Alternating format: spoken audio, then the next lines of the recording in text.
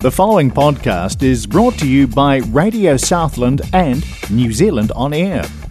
Radio Southland is a community access media station based in Invercargill, New Zealand. If you or your group would like to know more about how you can have a program on our station, please contact us. Visit our website, radiosouthland.org.nz, for our contact details.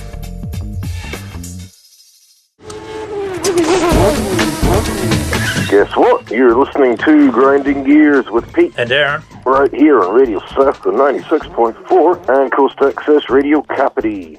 Also on iTunes and Spotify, or you can just stream us on accessmedia.nz. And check out our Facebook page. Just search Grinding Gears. First up, listen to this.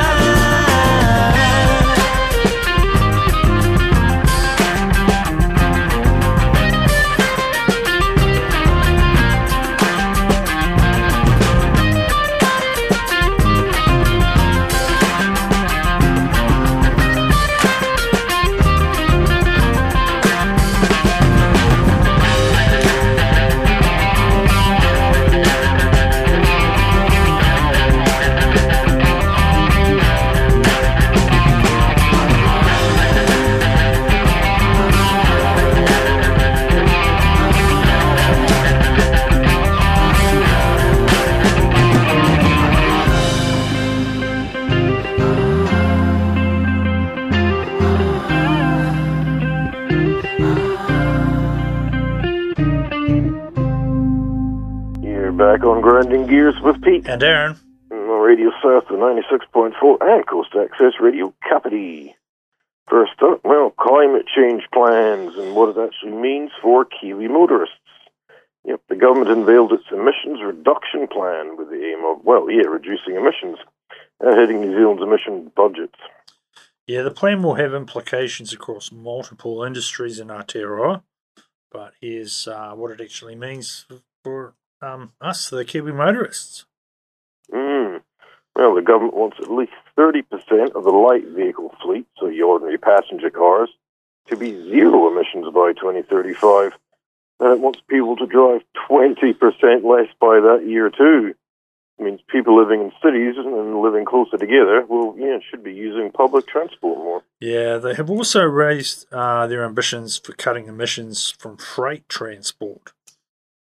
This target will be reduced emissions by 35% by 2035. The government has slightly lowered its sights when it comes to reducing emissions intensity of transport fuel, so diesel. Yeah, this target has lowered slightly to reduce emissions by 10% by 2035. And hopefully there's some freaking hydrogen by then. Yeah. And Cummins Diesel's already developing it, so fingers crossed it won't be too far away. But one of the biggest targets, and one thing that was missing from the draft emissions plan the government put out for consultation last year, is to set a target of 50% final energy consumption.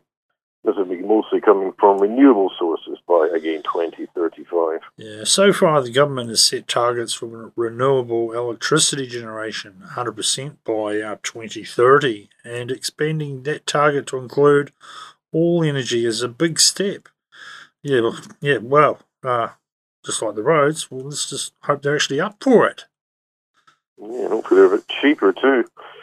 The plan reaffirms Labour's policy of banning new fossil fuel electricity generation, which should have happened years ago. It also includes a proposal to ban or effectively ban the importing of any kind of polluting cars. Yeah, by next year the government has plans to set a maximum CO2 emissions level for new cars.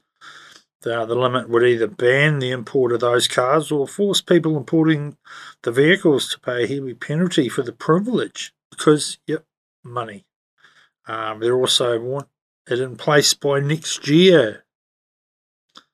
The government, namely the new PM, extended the half-price public transport fares in the plan, which is good relief for the bus lane. They also did commit to having a fully zero-emissions public transport by 2035. Yeah, they will also allocate $568 million from the Climate Emergency Response Fund, or the CERF, to help with low-income New Zealanders to buy electric vehicles or hybrids. People on low incomes will be able to trade in their polluting vehicles and receive money to upgrade to an electric vehicle or a hybrid. Yeah. The funding pays for an initial trial of 2,500 vehicles. That's tagged at $15.9 a year.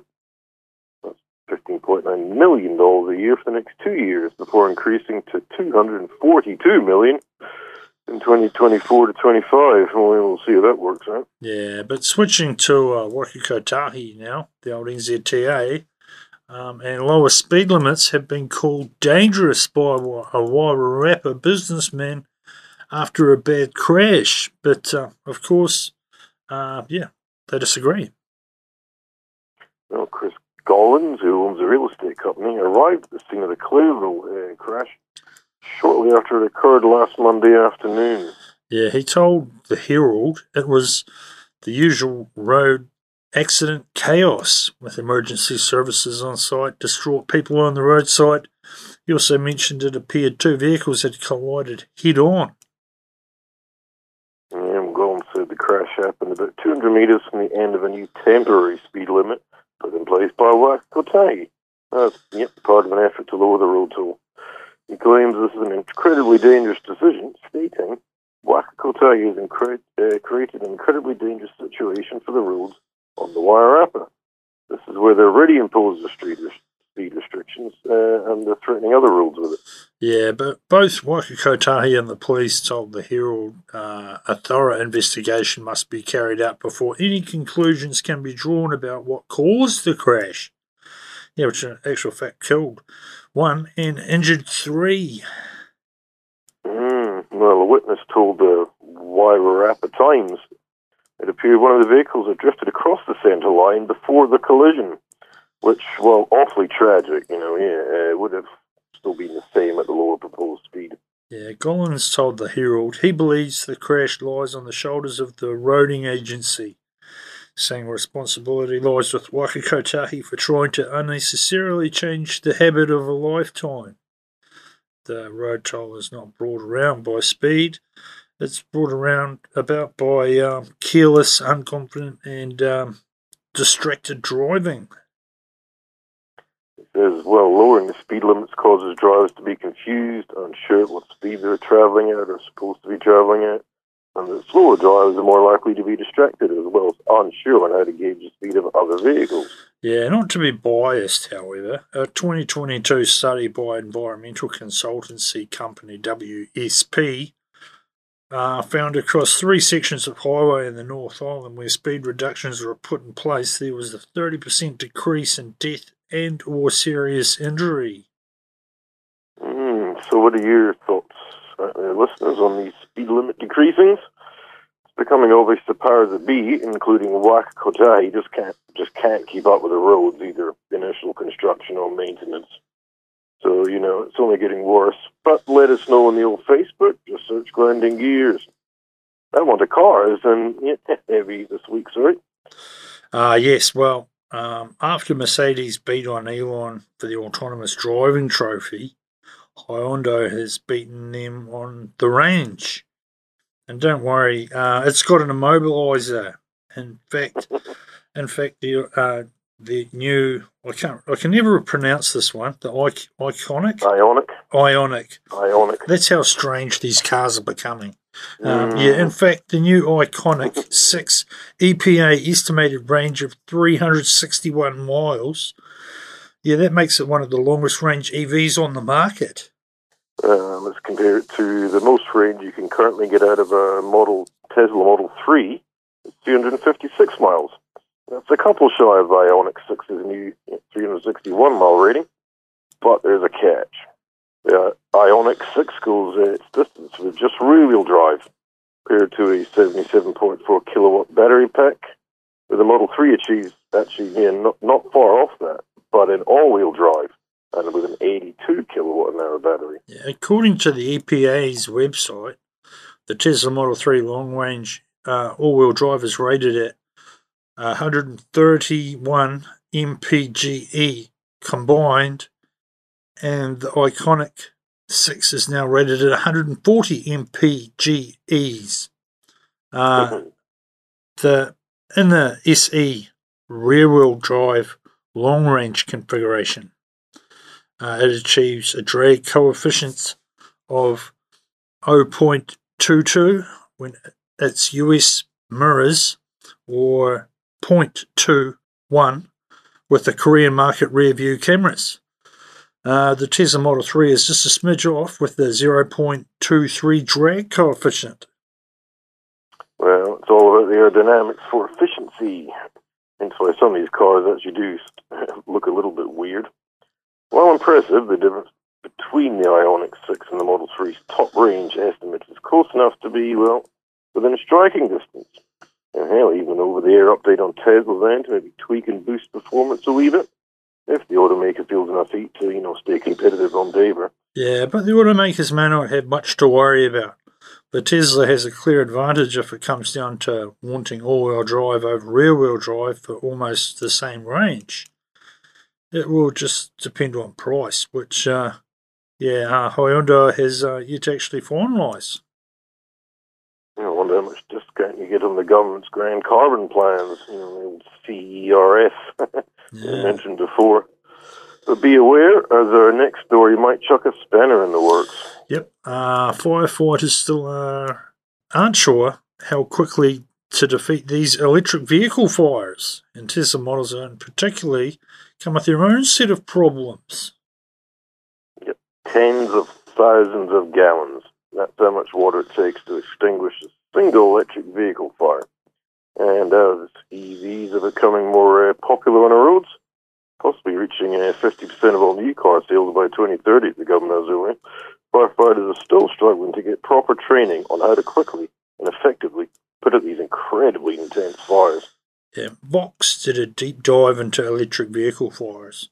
The publication focused on Teslas, but that's not really fair, as all EVs have the fire problem. It took General Motors several tries to remedy a fire problem with the Chevy Volt, and at one point instructing owners not to park their vehicles inside garages or near structures and only to charge their vehicles a certain amount. Yeah, I think we covered that story a while ago. And these are cars that haven't even been crashed. They just go up randomly. And when an EV goes up, it really goes, thanks to all that power stored in the battery. A statement from Vox says, the first moments of an EV fire might appear relatively calm, with only smoke emanating from underneath the vehicle. But as thermal runaway takes hold, bright orange flames can quickly engulf an entire car. Yeah, and because electric vehicle batteries are packed with an incredible amount of stored energy, one of these fires can get us nearly as hot as 2,800 degrees Celsius. That's 2,800 degrees.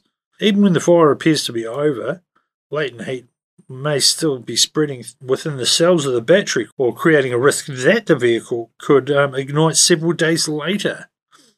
And one firefighter compared the challenge to a trick birthday candle that reignites after basically blowing it out. Yeah.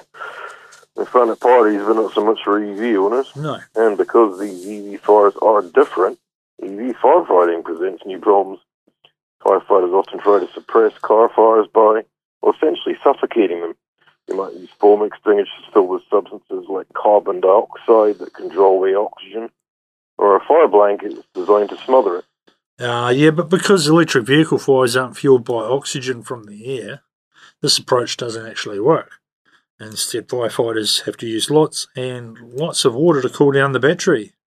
And this is particularly complex when electric vehicle fires occur far away from a water hydrant, or if a local fire department has a limited number of engines. And salt water, which is rather good at conducting electricity, can actually make the situation even worse. Yeah. Even when EV fires are eventually put out, they can reignite. Last year, a Tesla Model S caught fire at a junkyard weeks after being involved in a crash. This is according to a report from Autoblog. Firefighters eventually pushed the whole thing into a water-filled pit that actually just doused in flames. Yeah. While Vox headlines may have unfairly targeted the Tesla, some of the automaker's fire issues are self-inflicted via cool designs rather than a matter of physics. The electric door handles on Teslas, for instance, are subject to a lawsuit after a driver was trapped inside his burning Model S after a crash, and he actually died. And in May of last year, a Tesla driver had to kick out his window in order to escape his burning vehicle after the car died, and displayed an error message and then began smoking. As Reuters reported it, I think we did that story. Yeah, I think we did. But it doesn't help that Tesla, which sell more electric vehicles than any other electric car company in the US, isn't exactly forthcoming in training materials and information for firefighters either. No, well, firefighting representative, one Mr. O'Connell, also explained what assistance Tesla could and could not provide. He offered some online training sessions, but could not arrange in-person training because, well, he just had too many requests. Yeah, a diagram for the Model X implied that there was magnesium in a part of the car that, it didn't. In fact, containing magnesium. There was no extrication guide for the company's Model Y car. The extrication is the firefighter's term for removing someone from a totaled vehicle. Yes, you definitely want that to happen. Yeah. It would be difficult to get even a training vehicle for the Austin firefighters to practice with, McConnell added, since Tesla is a built-to-order manufacturer. Most of Tesla's scrap vehicles are recycled at the company's Fremont plant, though a car could become available if one of Tesla's engineering or fleet vehicles may be crashed. Yeah. McConnell's long email in the article reflects the current approach for fighting electric vehicle fires and the fact that fire departments across the country are still learning best practices. Now, there isn't a consensus for the best approach. Well, some firefighters have considered using cranes to lift flaming EVs into giant tanks of water, although some automakers would naturally discourage submerging the entire vehicle. Rosenbauer, a major fire engine and firefighting equipment manufacturer, has actually designed a new nozzle that pierces through the battery casing and squirts water directly onto the damaged cells. And again, despite some official automaker guides saying that firefighters shouldn't try rupturing the battery. Yeah, another factor that needs to be considered, added by Alfie Green, the chief of training at the Detroit Fire Department, is that there are new car models released every year, and there is particular guidance on how to disconnect different cars. Well, something to keep in mind, especially if you have a Tesla in the garage. Boom. Well, song break now, but guess what? Coming up is the actual Tesla time.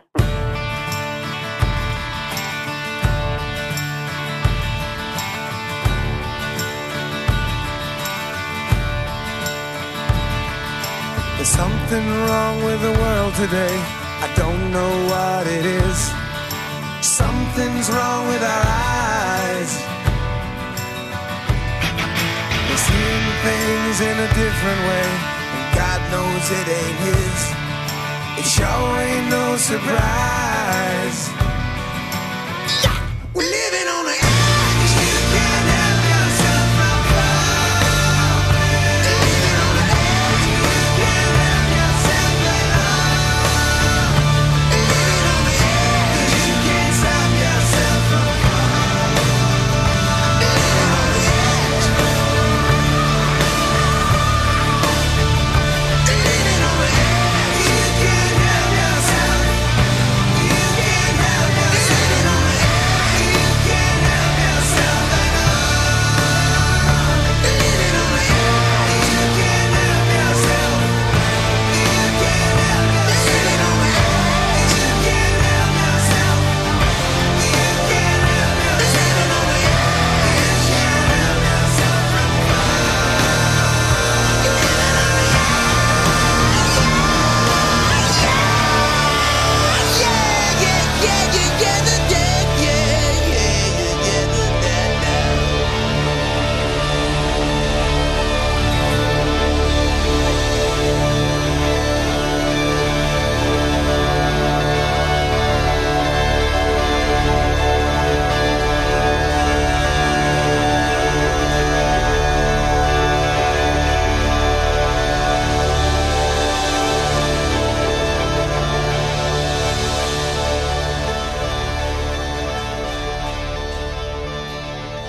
You're back once more with Pete. And Aaron, Right here on Grinding Gears, transmitting from Radio South on 96.4 and Coast Access Radio Capity. And yes, it's Tesla time, and it appears the new semis spend more time receiving assistance than actually hauling goods. yeah, Tesla finally delivered the first electric semi-trucks to its launching partner PepsiCo. But the first reports don't actually paint a bright picture of the truck's reliability. Although only 36 trucks were delivered, people have already seen several receiving assistance on the side of the road. The latest incident happening on the I-80 from Sacramento to San Francisco on February the 2nd. Well, although electric vehicles are slowly but surely entering the mainstream, many people still consider them unworthy to replace, the real cars. With the launch of the first electric pickup trucks, the debate became more heated. This is especially true in the US. The market is only warming up to electric vehicles. Tesla thought the semi-launch would heat things up even more, but, well, it wasn't the case. Yeah, sure, a professional truck driver from Europe offered his opinion about the truck, and it wasn't a favourable one. In his view, Tesla missed out many aspects of truck driving's everyday life. While he had valid points, remember that he's a European truck driver, and things are very different on that side of the Atlantic. Definitely. Actually, surprisingly, North American truck drivers look more sympathetically to Tesla Semi, even when reports showed that they malfunctioned more often than expected. Well, PepsiCo only received 36 trucks. We've already seen some of them pretty much break down on the side of the road and need assistance. Yeah, reading the comments off YouTube and Facebook and all those sorts of places, we were surprised to see many professional truck drivers taking sides with Tesla and saying that all trucks break down from time to time. That's true, and moreover, they expected the Semi to be worse because it's the first product from an inexperienced company, and that's fair enough. It seems like American truck drivers seem rather excited driving the Tesla Semi, probably because of the price of diesel. We're not experts on how big rigs fare on reliability, but seeing so many Tesla Semis on the side of the road is disturbing. After all, not many Teslas spend most of their lives in constant service, despite allegedly build quality issues. Well, nevertheless, a new Tesla Semi was seen stopped at the side of the road on good old I-80, wearing the Pepsi badge. They kind of worked out it was based in Sacramento and heading to San Francisco when it happened. When PepsiCo assigned 100-mile or 161-kilometer jobs to Tesla Semis operated from Pepsi production facility in Sacramento, and the trip to San Francisco was roughly about 90 miles or 145 kilometers. Yeah, according to the post on Reddit, the truck was stopped with the hood open while an orange fluid spilled all over the ground. A service van was also parked nearby, probably trying to fix the problem. There aren't many uses for fluids on the Tesla Semis, considering it uses pneumatics instead of hydraulics. This means it, it's a pretty bad look, but it could mean that it's like washer fluid, but which is pretty unlikely to warrant an emergency stop, or it could be battery coolant, or maybe a serious problem. Well, this incident again questions Tesla Semi's reliability. We do know that the Semi features a modified Model S Plaid drivetrain, although the uses for the two EVs are rather different. They also promised the Semi would last 1 million miles. Yeah, well, we're still skeptical about that claim. Right now, other companies are awaiting feedback from PepsiCo. The Semi's reliability should be the top concern. I suppose they'll be looking for those kind of worries too if they had a trucking company. Yeah. But as for us, well, it's the end of the week for us. So our main concern is that you all don't be a dick and make it click. The preceding podcast was brought to you by Radio Southland with the support of New Zealand On Air. Their funding of accessmedia.nz makes these podcasts available. To find similar programs by other stations involved, go online to accessmedia.nz.